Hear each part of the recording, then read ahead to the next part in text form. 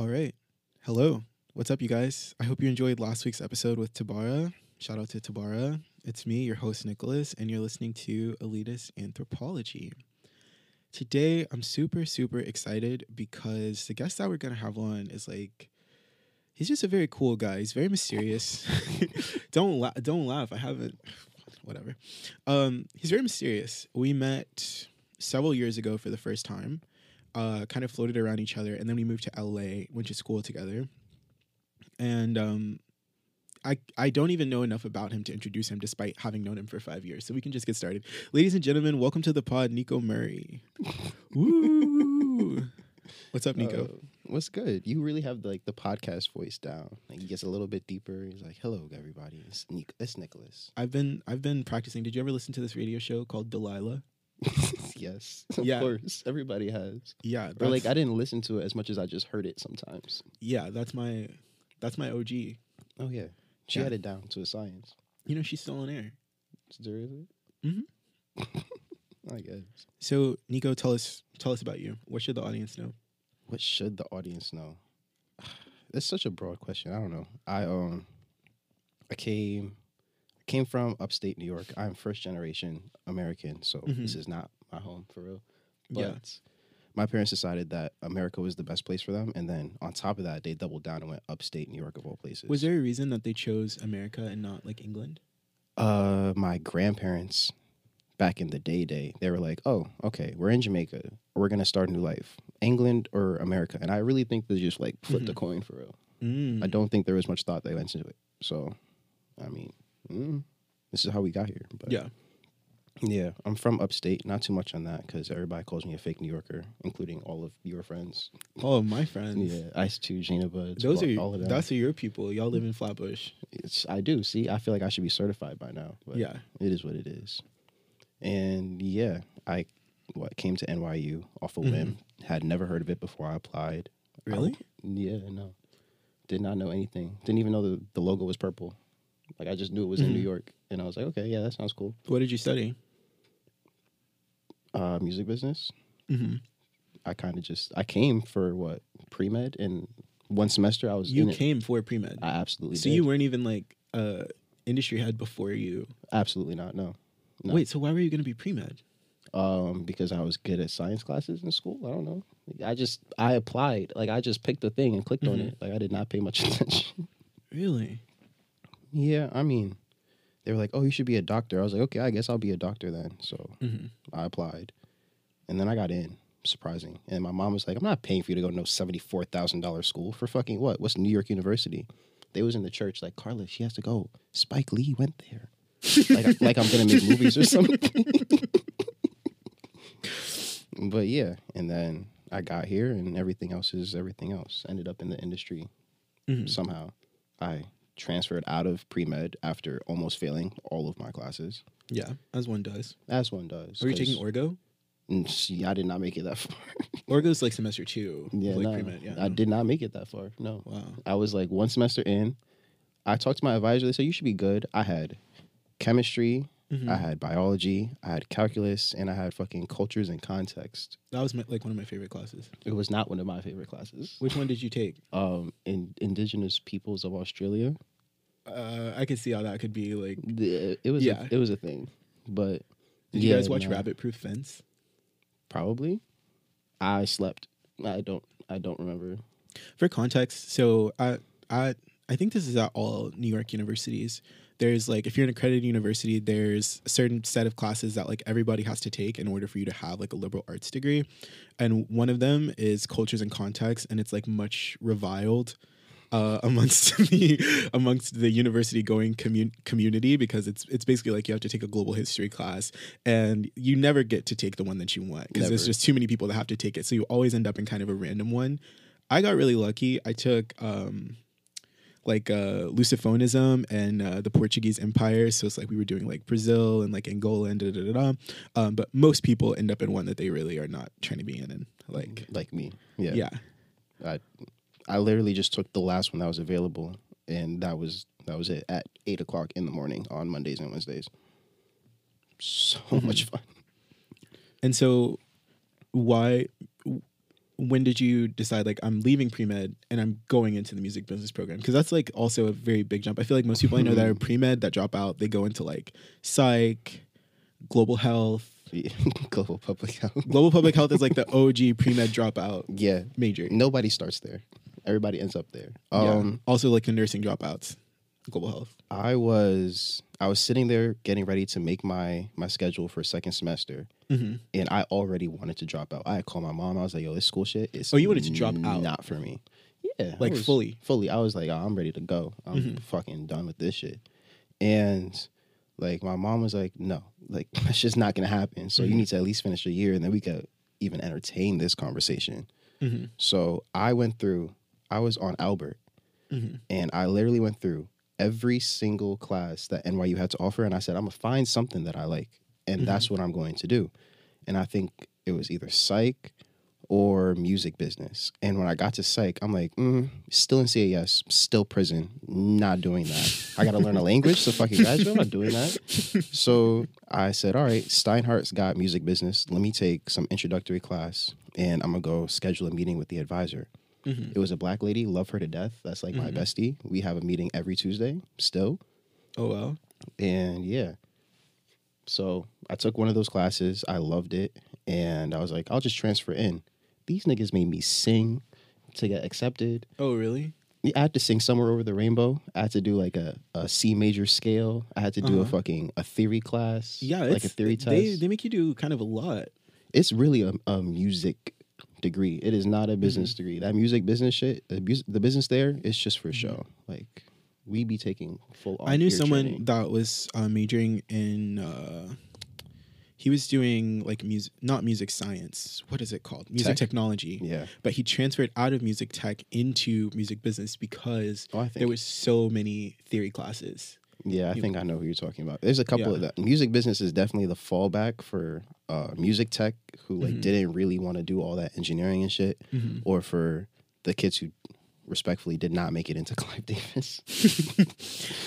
Is that exclusive? Like, is it difficult to get on? Clive is like, they don't accept that many kids per year. It's like I wouldn't want to say it's like 10, 20, some shit like that. So, and they like accept musicians. They're not accepting niggas who want to be in the industry necessarily. They're accepting niggas who like came in here with some streams. Yeah, no, me and my friend were just sitting in like at the edge of Bedside, Clinton Hill one day, and Elle Varner like walked past us. She went to Clive Davis, and so we're sitting in the thing, and she walks by me, and I was like, is that no? But I was like, maybe it is. I know she lives in Brooklyn. The reason why I'm telling this story is because she went to Clive Davis. And she's like walking away. And I was like, can I get a refill? And then she turns around and she was like, bro. No. Yeah, but she was really nice. She like stopped and like talked to us for a while. Like she's like really cool. But that's like the only Clive Davis person I've even like interacted with, honestly. I don't know anybody else that's come out of that program. A lot of producers. Take a Day Trip was there. Damn, like I worked there also, and like they had like a big video screen where they would just show all the people who like graduated and went on to do big things. I don't remember most of them. I do remember Take a Day Trip. I was like, oh, they produce songs. Yeah, they're cool. There's some others that are probably more notable. We'll Google it at some point. I think I went to a show one time, and you know Holly Robinson Pete? No. She's an actress. Her daughter went there. And I remember because I went to the show and I was like, oh, like, I like this music. Like, this sounds pretty good. I followed her on Instagram, and then I saw that her mom was Holly Robinson Pete. I was like, that's what, because I thought I recognized her. And I was like, I know I've never seen you before in my life, but your brain can't invent new faces. So, like, yeah. But I never been, like, close to anyone that did that program. They're very, like, they stick to themselves for the most part, to be honest. They be in the studio, they be in class, and then they be doing their own thing. Wow. But in some ways, they're just like us. That's so me. I'd be in the studio, I'd be in class. But we're getting ahead of ourselves. We are. The next question is, how are you? What's been up? We talked a little bit before, so things have been chaotic. But you know, NDAs that have been signed. How are you?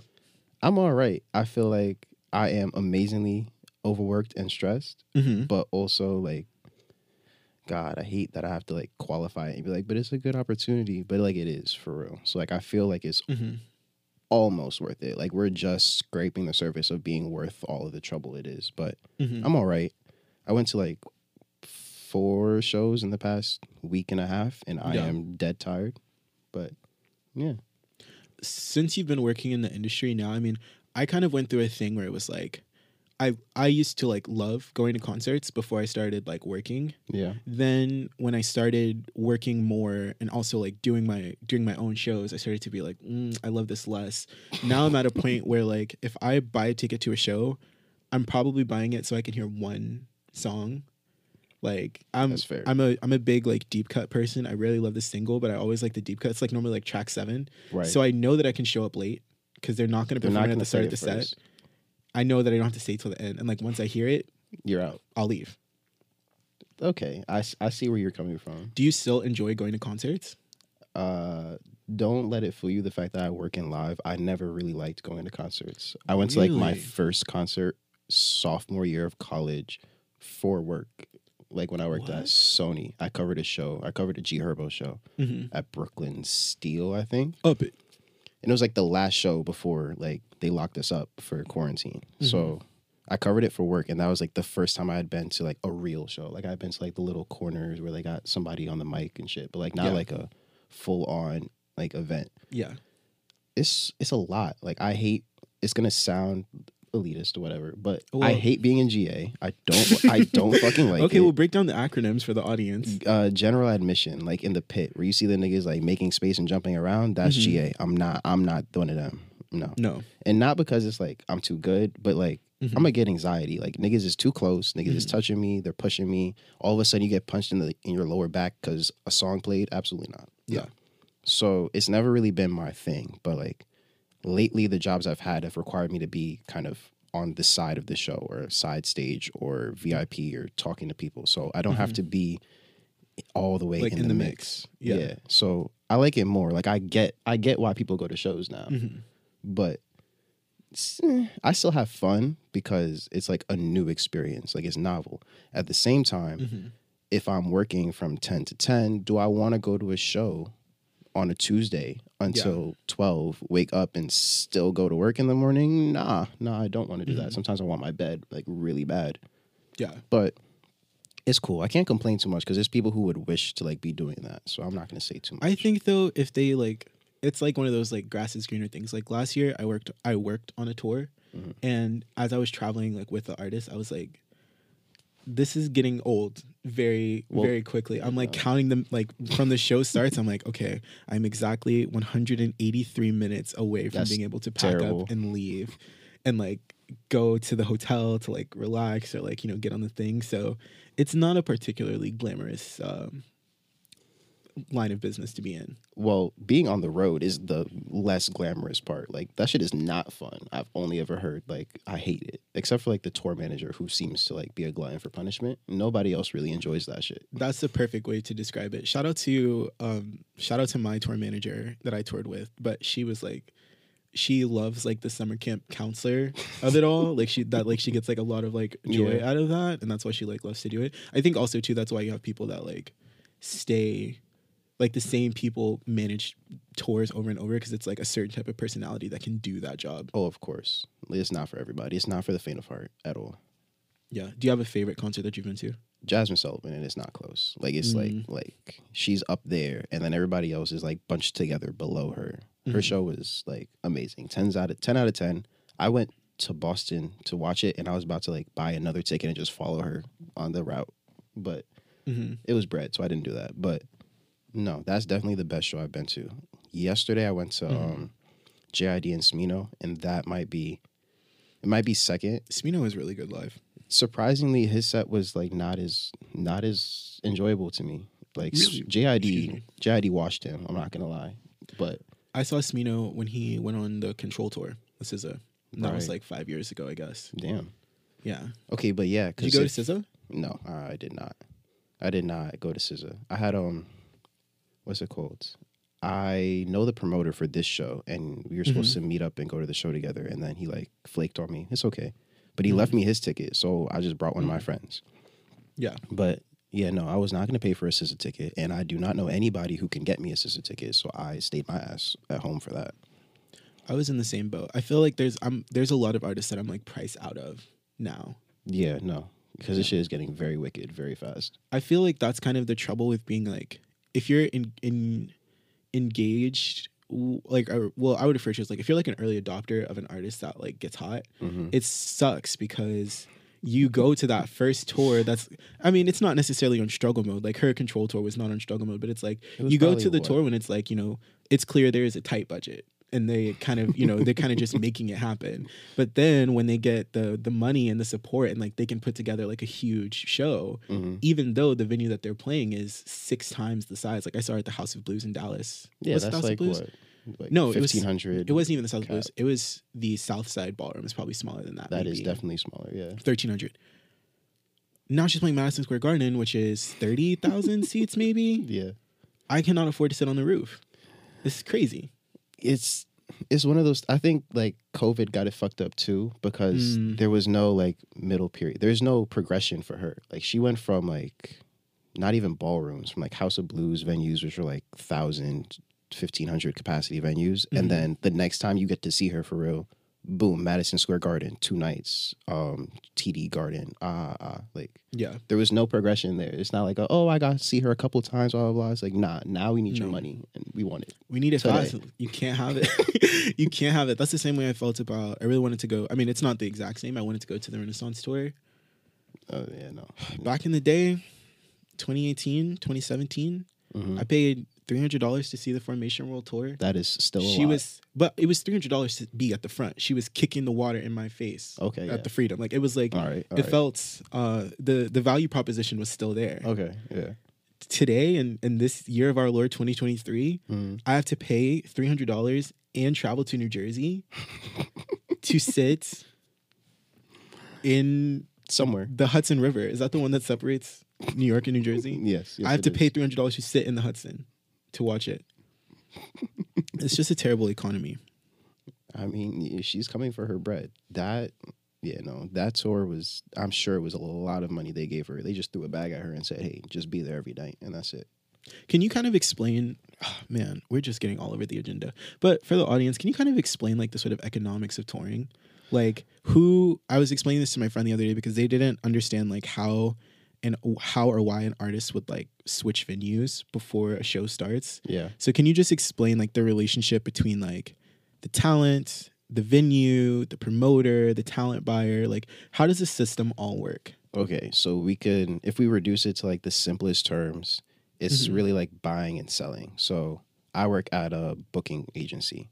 We're talent sellers. We sell the artist experience. The promoter, the person at Live Nation or AEG or one of those places, they are the talent buyer. They're paying to have the artist come and perform to put on a show. So what happens is they'll say, it's different for maybe a SZA. Well, it's different for SZA and Beyonce because they have tour deals. They're not just like putting together dates and arranging them. Somebody at Live Nation came to them and said, hey, we want to put you out on tour. What's the number? And then they put it together. So outside of those situations, what happens is a lot of the times a promoter will reach out and they'll say, hey, let's get a show on the books. Yeah. And they'll say, hey, what's the price? How much do you guys want? Say, you're like a mid-level artist. I just want like $10,000 or whatever. Yeah. You go into like maybe a 1,000 capacity venue or whatever. And you sell it out. I have a question. So there's many cases of artists, they get promised XYZ amount of money. Right.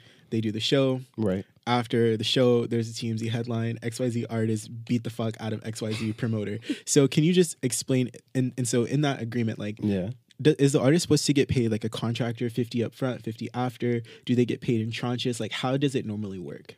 It depends on, not how legitimate, but it depends on the buyer, the talent buyer. So most shows that you have ever been to, if it wasn't like in like a hole in the wall venue, was promoted by Live Nation. Yeah.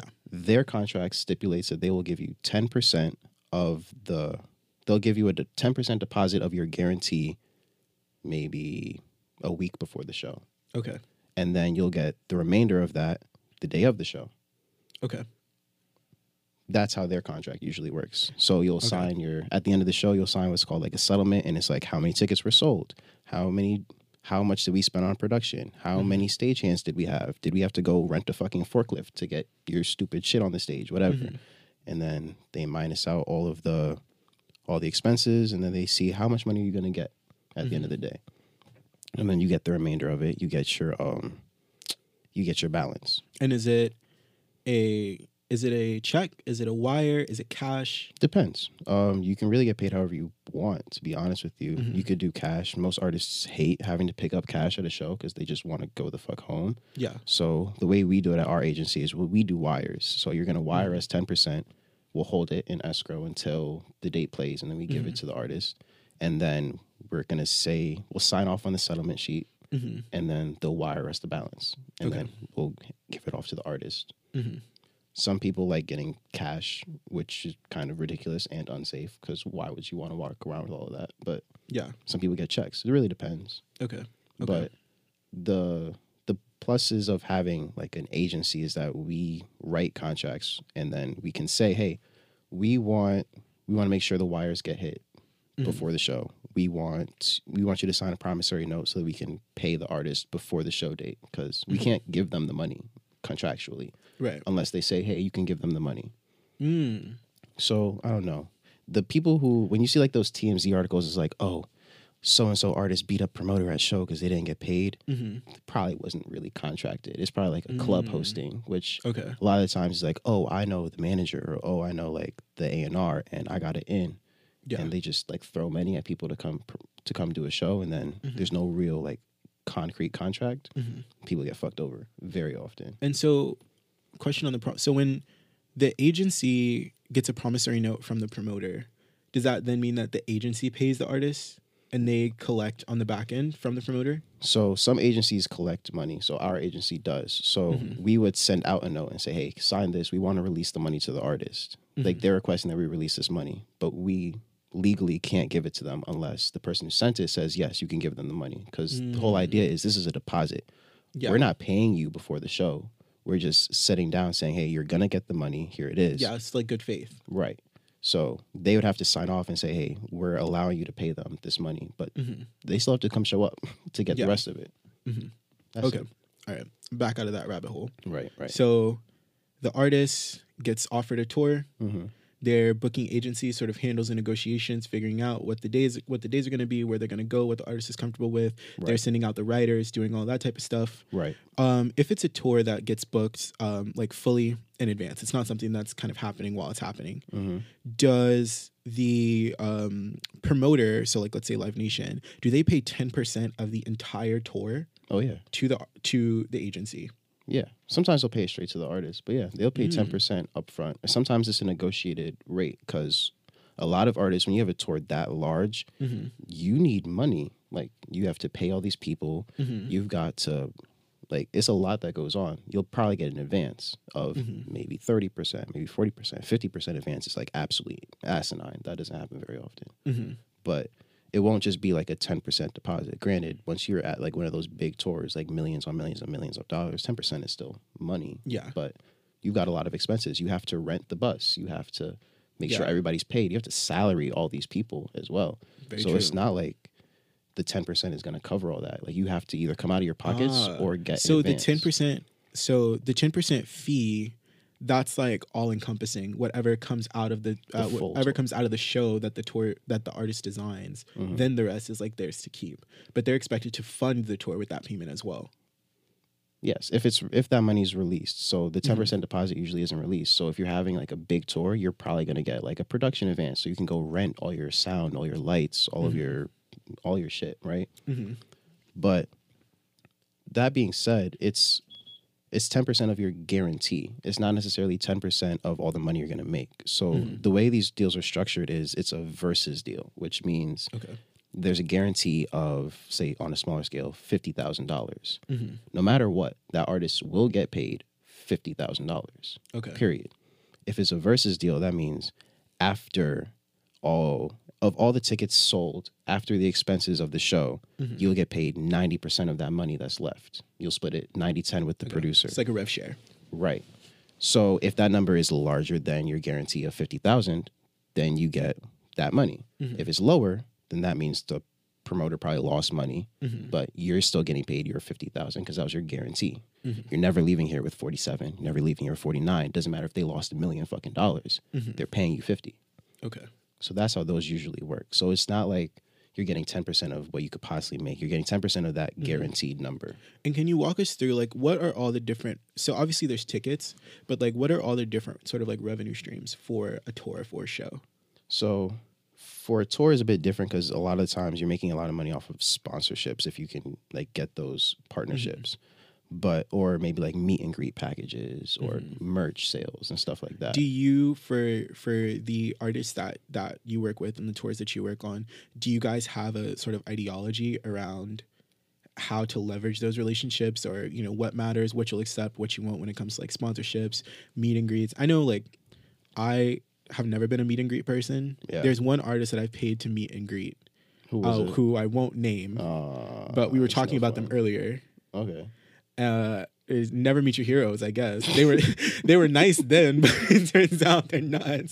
So that sucks. Yeah, 'cause you paid to see them. They were nice to me. They signed my ticket. It was very cool. But yeah, so I've never been a meet and greet person. Some artists are really into it. Some artists are not. No. How do you feel about meet and greets? No, artists are not into meet and greets. They're into cash grabs sometimes. Like nobody I've yet to hear of or like work with an artist that like really, really wants to do a meet and greet on a larger scale. Like if you're still building your audience and you go into like 300 capacity venues, then yeah, maybe you want to meet all these people that are like supporting you because it's not like on a super large scale. But I promise you, like these people that are like doing big shows, they do not want to do a meet and greet. A lot of the times when when we have like show offers come in and it says, oh, artists must do a meet and greet, we just call them and be like, yo, they're not doing that shit. Like, no. Take that shit out right now. Yeah. I think like with meet and greets, it's hard to, especially it's like, so that tour that I worked on last year, we did a meet and greet after every single show. Damn. And it was crazy because, I mean, we were playing smaller venues. I think the biggest venue we played was probably like 500 people, but every show was sold out. And because it was kind of like unofficial, you didn't have to buy a ticket. Basically, the artist would be on stage and they're like, we're going to do a meet and greet at the merch table. Okay. So the idea, of course, is that you're gonna buy merch when you and they did. I'm gonna sign it. Yeah. So it was like it was very functional in that way. They probably made much more money than if they had actually sold meet and greets. But it was so exhausting, so hectic, and so crazy that it's like if I could have designed that meet and greet, we would need 3 security guards. Oh yeah, every single night for sure. And like this is like a smaller artist playing a 500 person venue. But it gets so crazy that I'm like, I don't see how anyone would ever want to like contractually agree to this. And that's why they usually don't. So if they're doing a meet and greet, a lot of times it'll be like part of the ticket scaling. Like, in addition to getting a VIP ticket, you get a meet and greet if you pay an extra $50, $100, blah, blah, dollars, which means a lot at the end of the day. And then sometimes with these meet and greets, depending on how the contracts go, the artist might get all the revenue. In some venues, you can't get all of the revenue from the meet and greet, so you have to share that as well. But share a lot it with of the venue or with the promoter? Both sometimes, because what'll happen is they have to. Some venues say, "Oh, we want a percentage of the meet and greets because we have to staff it because you need security." You do need security, and it makes a very big difference how it's staffed. Yes, so that's how that'll go. But like, no artist really, really, really likes that. Selling merch is a good way to make money outside of your guarantee because. If you've ever been to like a show, they sell that shit for a lot of money. The sweater would be like $100. Granted, they also don't get to keep all of that either. A lot of the time, so it'll be like an 85 to 15 split, shit like that. But it's another way of making money. They'll split revenue sometimes with the promoters and or the venue, and also sometimes they have to split money. The merch that gets sold there actually doesn't belong to the artist. So the merch gets fronted by a merch company. Then they're selling the revenue and like doing reporting while like the person who runs the merch table is doing reporting while it happens at the end of the night, does all the count-ins and count-outs and stuff. And so there's a little bit more sort of like liability and risk associated with when they sell that merch. Yeah, but another way to make money, so it's cool.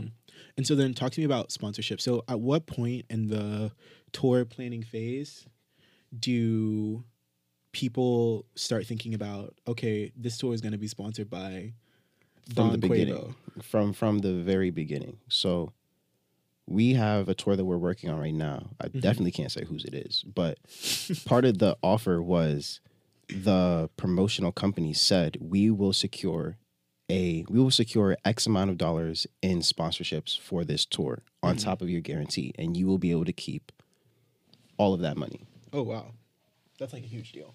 Oh yeah, they wanted the tour really bad, so yeah, they made sure to do that. Do you ever have people that get into bidding wars over a tour? Yeah. But the problem is they always lose to Live Nation. It's not much of a war if you're What always does losing. it look like when there's a bidding war over a tour?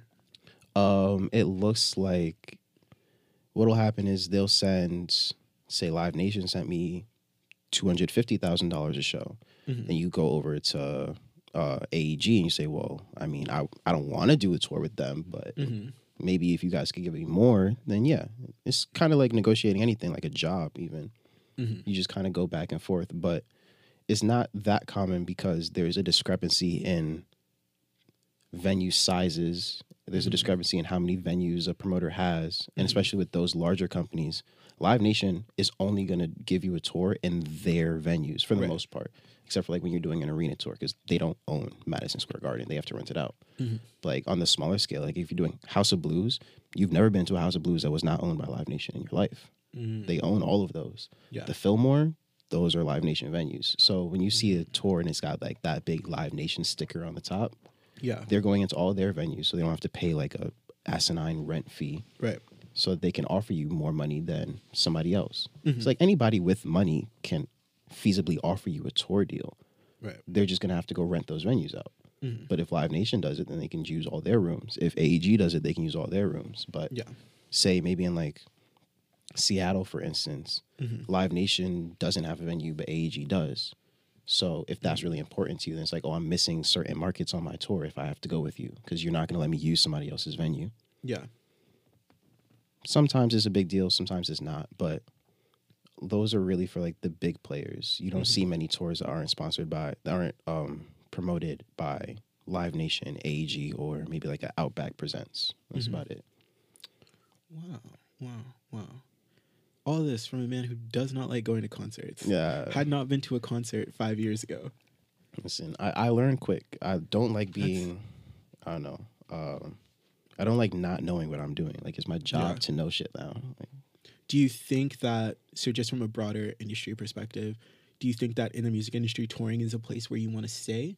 Or do you want to get into the sort of like recording, I mean, or even other stuff? I don't know what other sections of the music industry are there. Like, there's recording, obviously. There's like publishing. That's especially, I feel like publishing is probably the biggest side of the industry that has people that are not musicians involved with it and like stay there for a long time. Whereas I feel like recording like labels and stuff, people move in and out of labels very quickly. Oh yeah, all the time. Yeah. I don't necessarily know. Like, I'm doing live now because I ended up in like touring and live events. Like I just popped up here one day. I got offered a job and I took it. I never really like looked at it as the place where I wanted to be. I always thought I was going to work in recorded, like at a label or something along those lines, which I did for some time. But I don't know. I feel like now I'm knowledgeable about like that part of the industry more so than I was before. So I could do it. Like, there's nothing stopping me from doing it. I know my brain works well enough to like comprehend it, but is it something I'm necessarily passionate about? It kind of remains to be seen. Yeah. Well, let's talk about the recorded side for a little bit. I had a couple of trends here I just kind of want to get your take on. Oh, this will be fun. The first one is just like the clock app. TikTok. We've had a little bit of discourse about this on this podcast before. In our first episode, of course, we had Super Kira. She's a TikToker. TikTok is interesting. There's always going to be sort of like new and emerging platforms that people can leverage to sort of break into the mainstream industry, whether it's like a Justin Bieber coming from YouTube, a Troye Sivan coming from Vine, or like any of the artists like Ice Spicer, Pink Pantheress, or anybody who's like blown fucking, what is her name? I really like her song, but everybody hated it. Addison Rae. Just a quick side note. In defense of Obsessed by Addison Rae, it's a really great pop song. It sounds good when you play it really loud. The video is cool. I don't know why people hated it. I did not know who Addison Rae was before the song came out. Isn't she like one of those people that be dancing on the app? Precisely. Yeah. I understand why she's not successful as an artist, because she's not an artist, but that song was great. But that aside, what do you think about TikTok? What do I think about TikTok? I was a TikTok hater for the majority of its existence. I feel like when I worked at labels, I worked at Sony Music as like a college marketing rep, which is really just like in-house influencers, and it was a job requirement to have a TikTok account. Did you make TikToks? Okay, now listen, right? I started making TikToks because I was required by my job, and I realized, one, I'm not one of them niggas. Like I'm not. I'm like, this is shocking news to me to even know that you would have that app on your phone. Exactly. So what I did was I came to my boss, I was like, hey, you could have me make these TikToks. I'm never going to do a dance challenge, so don't ask me to do that. But you could have me make these TikToks. And like, I don't know how much it's going to help Bryson Tiller that I got 30 views and 1 like. So I could go to one of my friends who like does shit like this, and I can ask them to make a TikTok on my behalf. Would that be better? And they said yes. So I was out here trapping TikToks. I was like, yo, will you make this for me? I'll give you $10. Wow. But yeah, no. And like those earlier stages, I think people misunderstood the app from an industry and like a music perspective. They thought if I do a music challenge, my song will blow up. Yeah. No. Like the now mythic and legend Love Doesn't Cost a Thing challenge. That there was nothing happened with that. Like, did anybody make a Nope. There's only one to this day. Yeah, it's like, so I think who was one of the first? I think Meg Thee Stallion got like a crazy like influx of streams, followers, everything. I think that's like the gold standard, right? Yeah. So it was so misunderstood in the music industry that people were like, oh, we got to get a dance challenge up for this song. We got to get a dance challenge up for this song at labels. And they're misunderstanding how it works. It's much more like on TikTok, people either fuck with the song and it comes naturally, or it really just doesn't. Like you could try to force a dance challenge down people's throat, but it's not going to work. You could try to force it down people's throat. It's not going to work. Those songs that you see a lot, you see like a trend, something funny, something whatever. And it's like a trend of content that comes with the song, not necessarily something pushed on you. So I think when I was at the labels, there was one example. I won't blow him up because he's not really an artist anymore. He's just like a regular nigga now. Okay. But there was an artist that got signed off the strength of like a TikTok song. And it was a trend. It wasn't like a dance challenge. Like people just were naturally using his song in their videos. Yeah. He got signed off the strength of that. Okay. My personal opinion is that he wasn't all that talented, but okay. We live in a society. Get your bag. It's okay. And the label said, oh, we need to release an extended version of this song. A longer version of the song? Yes. The song was like a minute long, maybe. Okay. And they're like, we got to release an extended version. This is a hit. And I'm like an intern at a label, so nobody's really listening to me. I'm like, that's the dumbest shit I've heard in my life. Nobody likes this fucking song. They only know 5 seconds of it. You don't need to make it longer. Yeah, they got him in the studio. Was the extended version like for radio? Nah, they couldn't get that shit on the radio. Oh no, you have to pay to do shit like that. Yeah, but I'm like, what? I couldn't imagine what would be the utility of that. And now you see why you're better than the average music industry professional, because it just takes a couple seconds of thought. It's like, why would you do that? Nobody's listening to the song. The YouTube video has 50,000 streams, and the TikTok has 1 million. Like, now it seems like the sort of emerging trend is to make things shorter. Like the sped up version is inherently shorter. How do you feel about the sped up version, TM? I'm a slowed and reverb type of nigga. I'm gonna be honest with you, but sometimes I see it. I don't really like it necessarily, but you know, it's for something. We had the slowed and reverb YouTube era, the SoundCloud era. I'm still there. They've got the sped up SZA TikTok era. Yeah, the sped up Nightcore version. Exactly. It's okay. I'm still gonna find a song I like and immediately go to YouTube and say slowed and reverb and see if it sounds better every single time. Do you think maybe that's one of like the first things that will separate like Gen Z from Gen Y?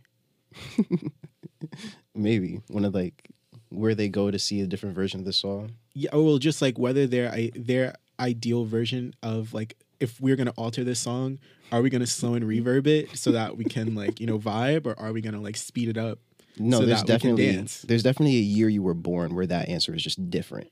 Like, at past like maybe like 2004, 2005, you're not saying slowed and reverb. These kids are not saying that. Absolutely not. Oh wow, anthropology that we're doing, you guys.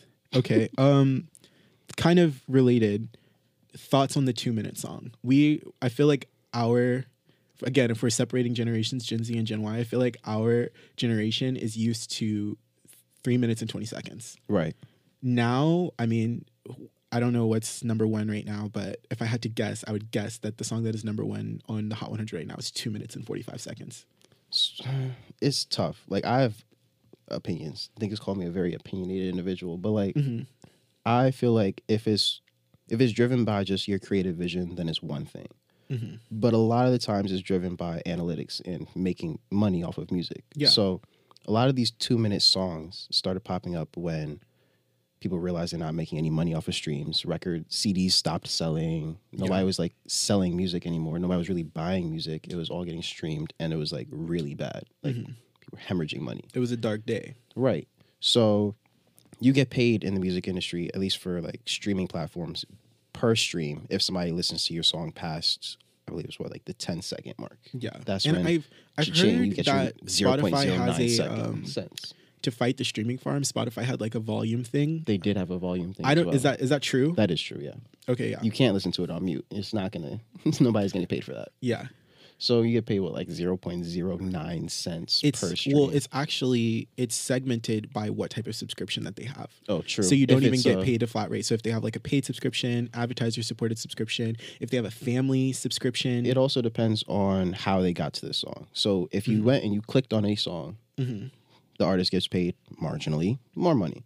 If it came to you via a Spotify curated playlist, less money because you didn't look for it. So they didn't earn that money as much, I guess. I don't know. Yeah, and it's also altered by market. Right. So you get paid 0.0 something cents per song. So you arguably stand to make more money if those songs are shorter and if there's more of them on your album. Yeah. And that kind of like led a trend, and now it's like industry standard to have like a song that's 45 seconds shorter than it used to be. Yeah, I think one song that would so benefit from an extended mix, though, I recently discovered it. Apparently, it's super popular and everybody knows it, and I'm like the last person, which this also happened to me with Drip Too Hard. I found out about Drip Too Hard like 18 months late. Okay. And I went home and I heard it, and so I texted my brother, who's like a really big, he's a rapper and he's like a really big hip hop fan, and I was like, I just heard this song on the radio. Have you heard this? Like, I think this is new. And I sent him Drip Too Hard, and he was like, this is not new. No. I recently found out about Poland. Recently found out about Poland. About 2 weeks ago. I understand how you could miss that one. I get it. Whoa, what an amazing song. Oh, and you like it? Okay. It should be 4 minutes long, maybe 5. And these are scorching hot takes. And Kalela should be on it. Doesn't that sound like a Kalela song? I mean, if you say so. Think about it. Like, yeah, I think it's great, but that would be an interesting Lil Yachty and Kalela. Poland remix. I need to be an A&R. That's my true passion. If I had no morals and was born rich, then I would be an A&R. Born rich? What are you trying to say? I have, as an artist, you have strong opinions on A&Rs, clearly. Well, actually, on the record, I love all A&Rs, and I would be more than happy to take your call and work with your artist as a producer or songwriter. Lying. I would love to do that. You can contact me via Instagram. I'll be there. Off the record, I feel like generally A&Rs, it's a higher than the normal standard distribution of scoundrels in that in that profession. This is I mean, would you disagree? I did it for a little bit. I really can't disagree with you, because one of the reasons I'm not in A&R is because I couldn't deal with the politics and the catering to egos that it takes to actually get an A&R job. Because one, there's only but so many of them. There are not that many A&R, at least not major labels. Yeah, you can be an A&R just by being in the studio with your best friend. You're an A&R now. Congratulations. But like major label A&Rs come relatively few and far between. So since there's only so many of those jobs, a lot of them, they do the internship thing.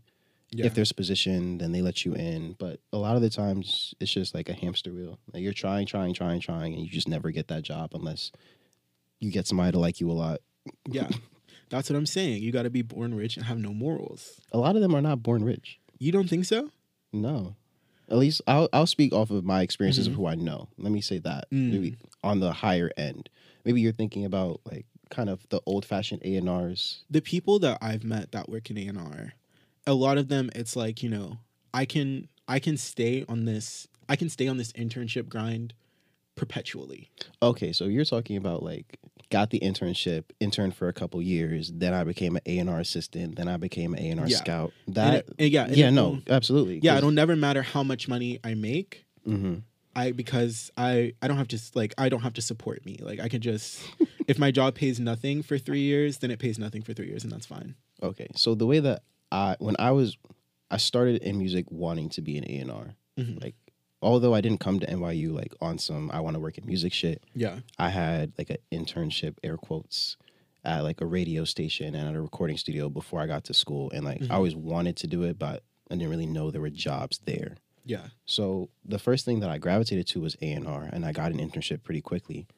And I feel like a lot of those people, the reason I wanted to do it was because I wanted to like be resource to artists. Yeah. I wanted to use my ears to like help make music. I want to be part of the creation process rather than like the selling process of the music. Yeah. And that doesn't necessarily mean, I don't know, you don't have to be like the rich entitled kid who's okay with not making money for a while, but a lot of these A&Rs are just people who used to make music, people who have relationships with artists from knowing them forever. Yeah. Not necessarily like through the industry way of, I got an internship, then I grinded out for a couple years, and they offered me a job, and then blah, blah, blah, yada, yada, yada. I think that's more common now, which inherently makes it harder to get those jobs because you have to have like accreditation from a school. You can't just be somebody off the street getting an A&R internship anymore. But I mean, it's one of those things you can do without having to be at some big company. Like if you know somebody, you can be in the studio. You can just be an A&R. I should get an A&R on here. We'd probably beef though. You tell them to sign you right now.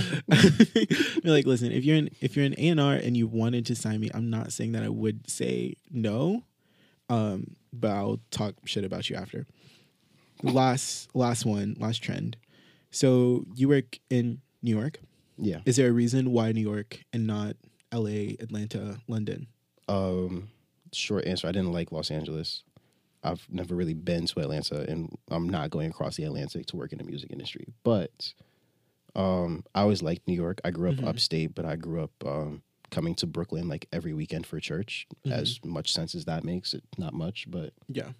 So I always wanted to live in New York, and for the most part, that's where a lot of those job opportunities are. Maybe not like the creative opportunities if you want to collaborate with artists or work in a studio, but if you want to work at a music company, you're much better off, at least past like 4 or 5 years, you were much better off being in New York.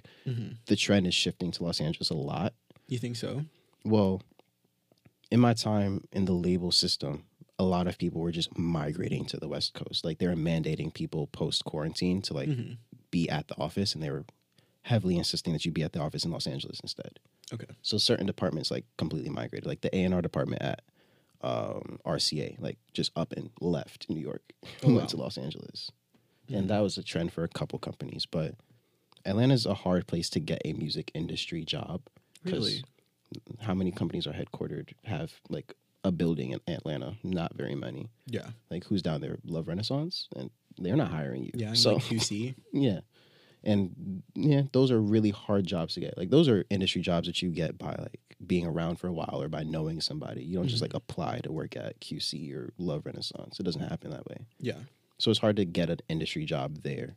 I don't know much about London, to be honest with you, but why didn't you like LA? So for context, was that your first time in LA? Absolutely. When we went? Okay, so Niko and I did a study abroad in air quotes program when we were at NYU, where we studied in Los Angeles for 4 months. And it was a very interesting time. To me, it kind of felt like summer camp. Like that's the kind of vibes that it had. Like we lived in townhouses. We were like all together taking classes that were just kind of like whatever. But I really liked it. I thought it was sick. What did you think of LA? I wasn't a fan. I had my own like personal shit that I was dealing with. You were kind of on a side quest for there, so like in it there was maybe like 20 of us. Yeah, something like that. It was kind of like Real World. There was 20 of us that went. There was like kind of like people that were like on the main right on the main timeline. mm-hmm. Um, And then there was me. and then there was Niko and his roommate Cornell. Shout out to Cornell. And y'all were like on that other. So like, what was going on during that time? So, I don't know. I wasn't really a fan for a couple of reasons. I feel like you're either a New York person or you're a Los Angeles person at heart. Mm-hmm. And I'm not a Los Angeles person. Everything is far. I can't get anywhere. This is true. The weather is nice, but the sun goes down and it's cold all of a sudden. I was not prepared for that. I brought no sweatpants, no pants. I thought it was going to be like fucking vacation. I was there with shorts. I got a cold in like 2 days. Yeah. Ridiculous. And I don't like going places where I have to look for black people. Like, and we were in Park La Brea, which it's not really niggas there. It don't be niggas there. This is true. You know, California just in general only has like a 6% black population. And there you go. So like my thing is, I live in Brooklyn. I like living in Brooklyn because if I go to the post office, it's niggas. If I go to CVS, it's niggas there. Anywhere I go, it's niggas there. I like that feeling. I was in Los Angeles and I had to search for black people, and I don't want to be in that position. It was taking buses far. I remember one time we're walking through the neighborhood, walking to school, and I'm like, "Oh, Niko, what'd you do this weekend?" He was like, "Oh, I took a bus to Compton." And I was like, where we lived is like not 2 buses to Compton. It's not close, and it's not close if you're in a car. It's certainly not close if you're in a bus. And I was like, bro, like, what? I was on a side quest. Yeah. Like, I woke up one day and I was like, I want to get a tattoo.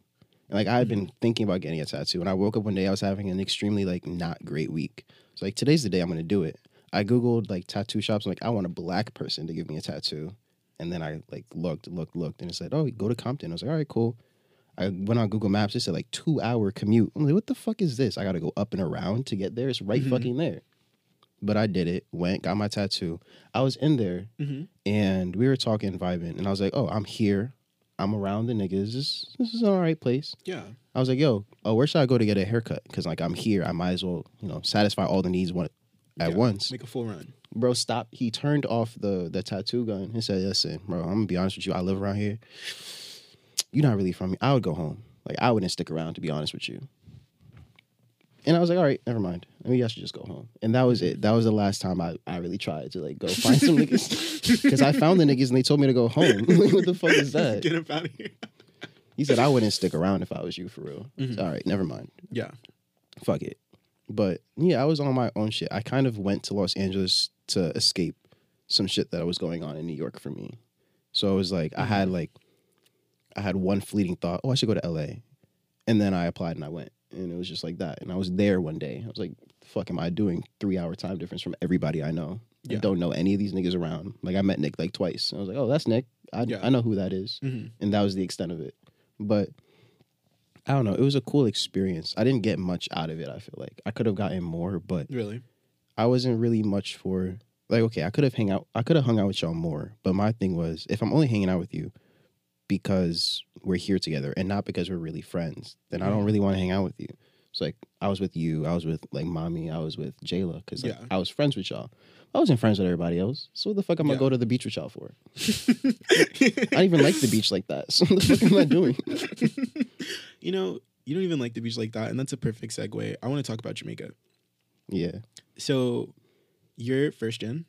First gen, yeah. So did your whole family move here all at once, or did your parents move here and then your grandparents and then you? Like, how did that work?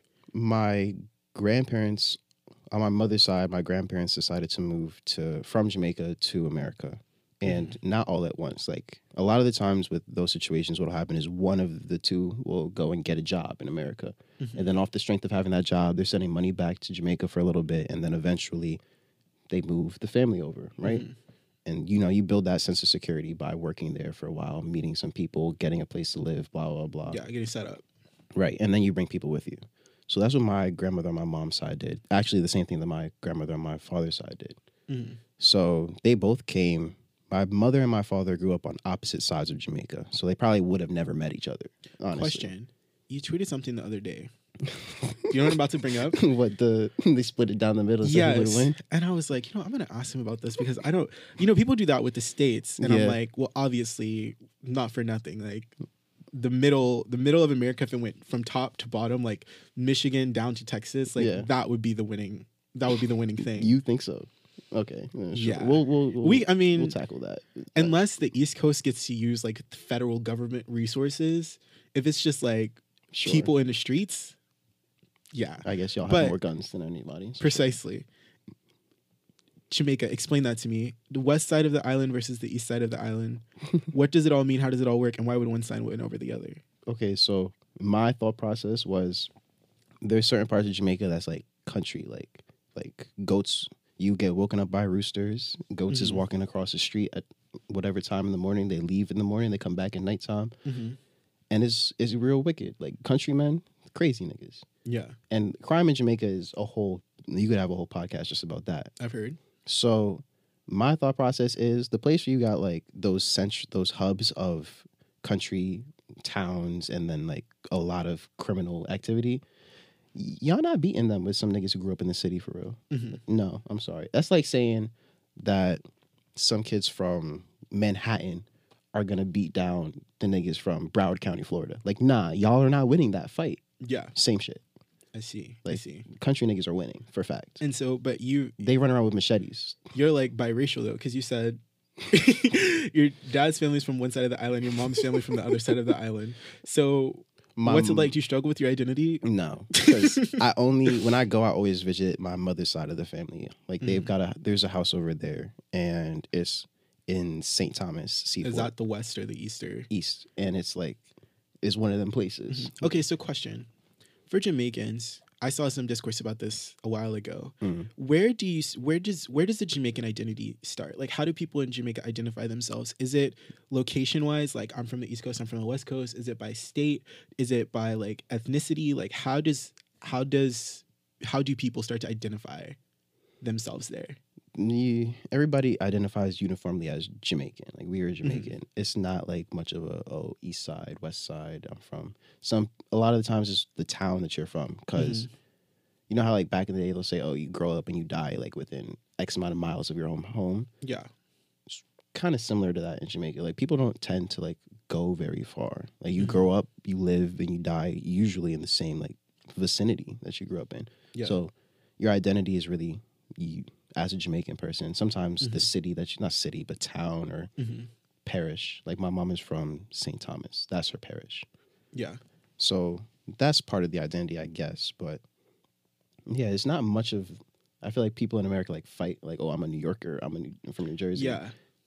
To an extent, but not really the same. And so then they came. So It's when like, did your- oh, I'm from either you're like you're country or you're not. Like that'll be the defining characteristic. Like, are you from like dirt roads and shit, or are you from like the paved city. road city shit? That's a distinction. dirt road versus paved road. Listen, Interesting. but yeah, Just noting that. That's dirt road versus paved road. So then when your parents come, how do they like how does the story go where Niko comes into existence? complications. But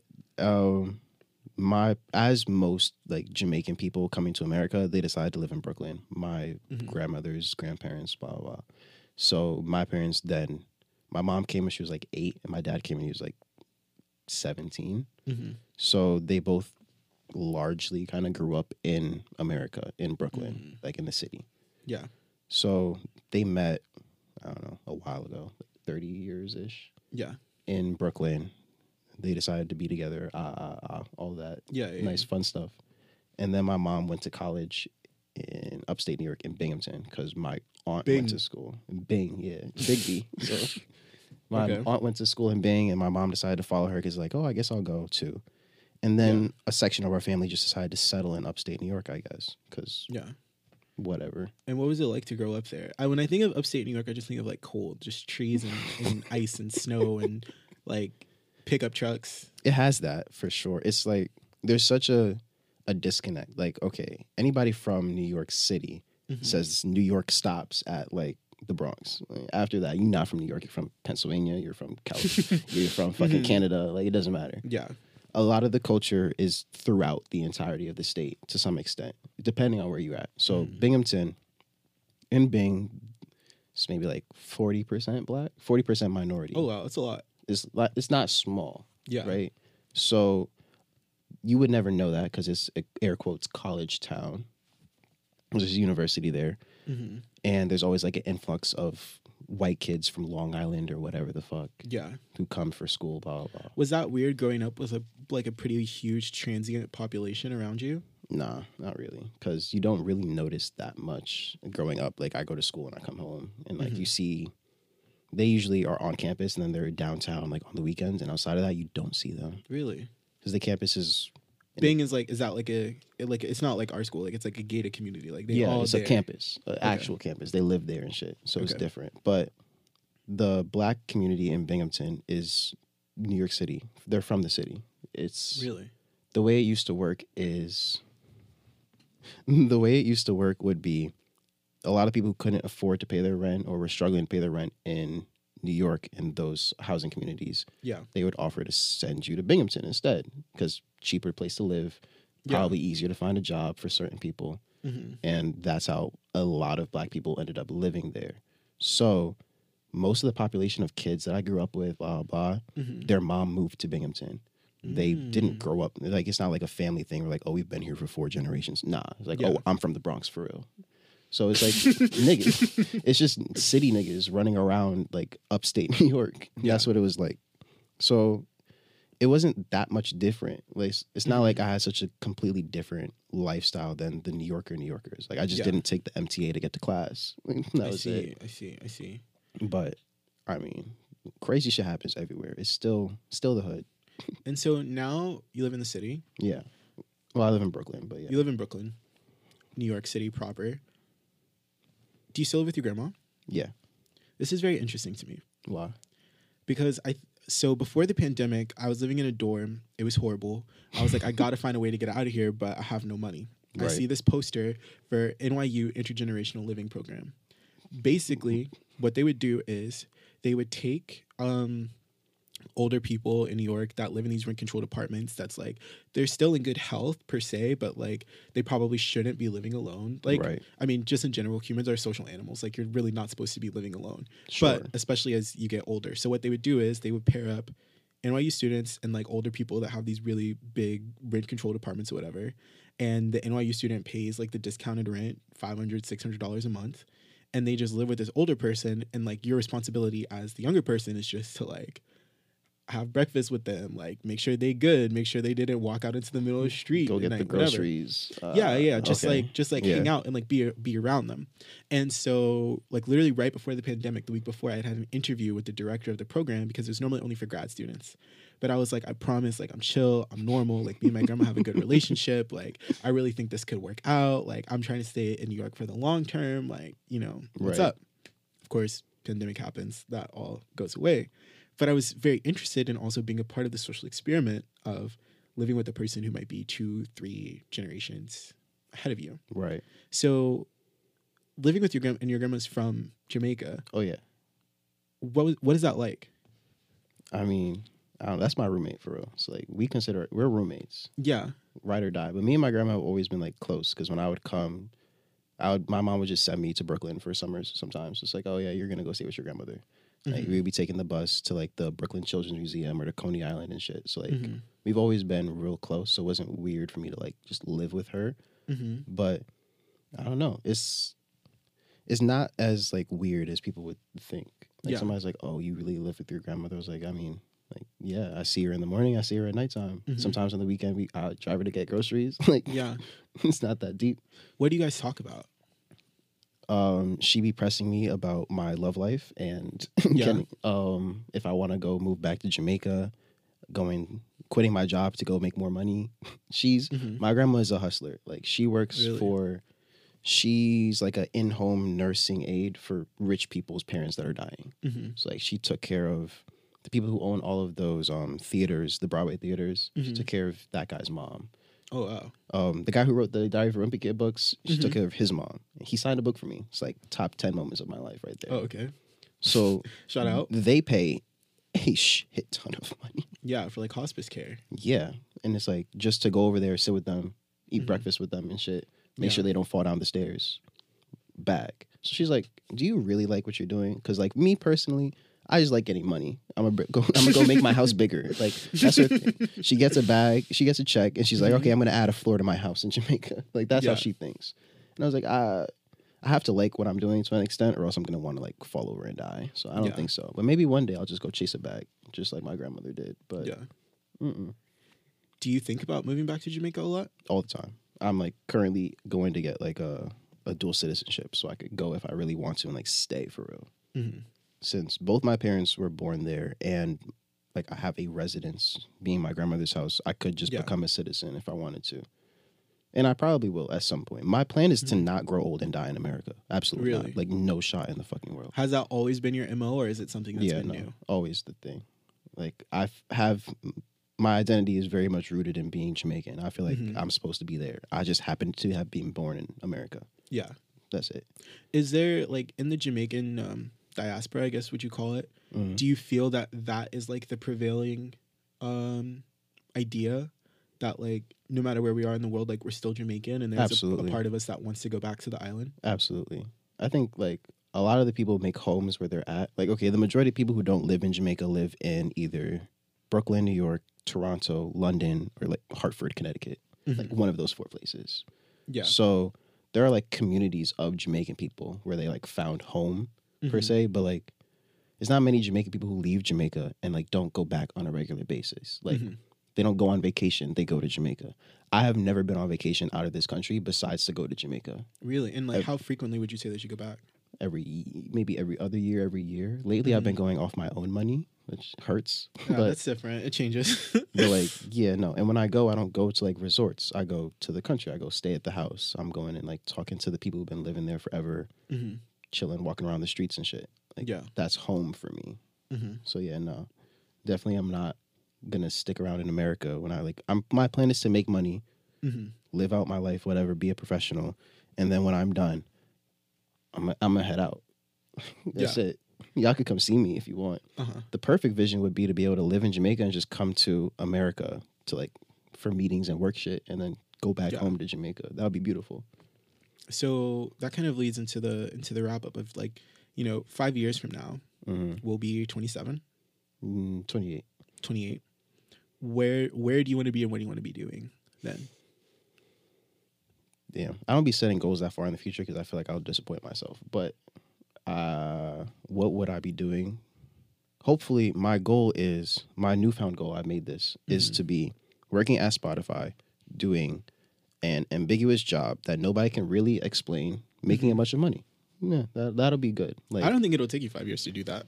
I think you could be doing that in like Spotify likes 8 months. Spotify likes hiring people who have industry experience already. Yeah. So like you build up your resume and then they like, oh, come work over here for $200,000 to $300,000 to do a job nobody really knows. It's like, yeah, sure, I'll do that. Okay, do that for a little bit. Maybe get on a Forbes list. And peace out.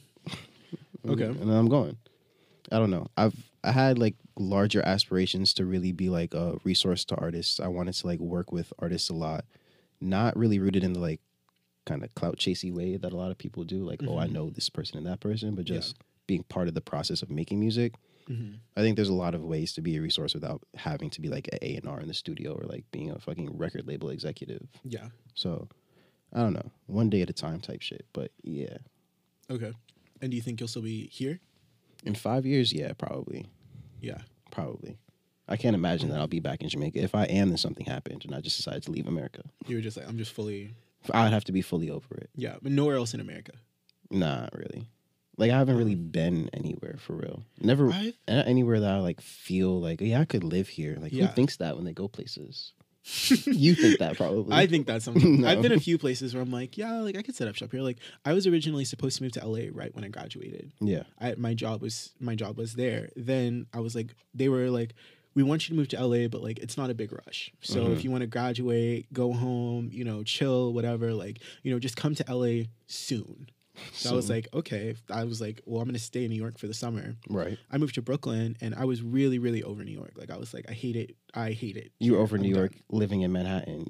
Precisely. Okay, yeah. It's very different. Yeah. Then I moved to Brooklyn for the summer and I was like, no, I don't hate New York. What part of Brooklyn? I moved to Bed-Stuy. Okay, real Brooklyn. That's right where the border. Yeah, no, I was... I'm real. I put the burrow on my back. All right, now let's not do too much. But I was like, yeah, everything that I didn't like about living in New York was really stuff I didn't like about living in Manhattan. 100. I really do feel like Manhattan is a place you go in the daytime and leave at nighttime. If you sleep down and lay your head to rest there, I don't understand. I don't get it. Really not an environment fit for human beings to live in. Probably not, no. And but yeah, so then when I did that, I was like, actually, no, I want to say I don't want to move to Los Angeles. And my job was just like, okay, whatever, we can like make it work. But I would move back to LA. But I think for LA, I need a much different set of circumstances. Oh, absolutely. To be able to like really enjoy living there. Like one of the things I said, it's the worst place to be like a broke college student. Like it's absolutely abysmal. Like no car, no money in Los Angeles. Kill yourself. Well, no, but that's how I was feeling. Kill yourself. That's how I was feeling internally. I was like, I don't want to continue. I'll end my life subscription. I do feel like it is a place for I felt this way when I was applying to college because I was thinking like, oh, should I go to the West Coast or not? And I was like, I feel like New York is very much a place for young people to be. 18 was like a bit much to move to New York on my own. That was like kind of a lot.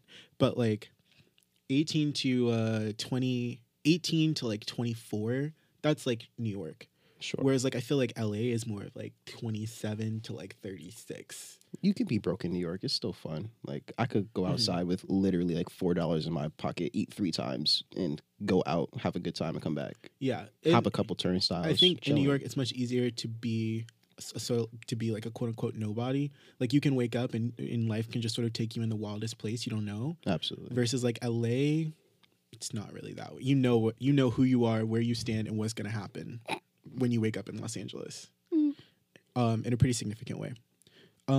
Last question before we let you loose back on the streets. Sure. What music are you listening to right now? Such a tough question. Let's see. I'm always listening to R&B music. Okay. Always, all the time, 10 times out of 10.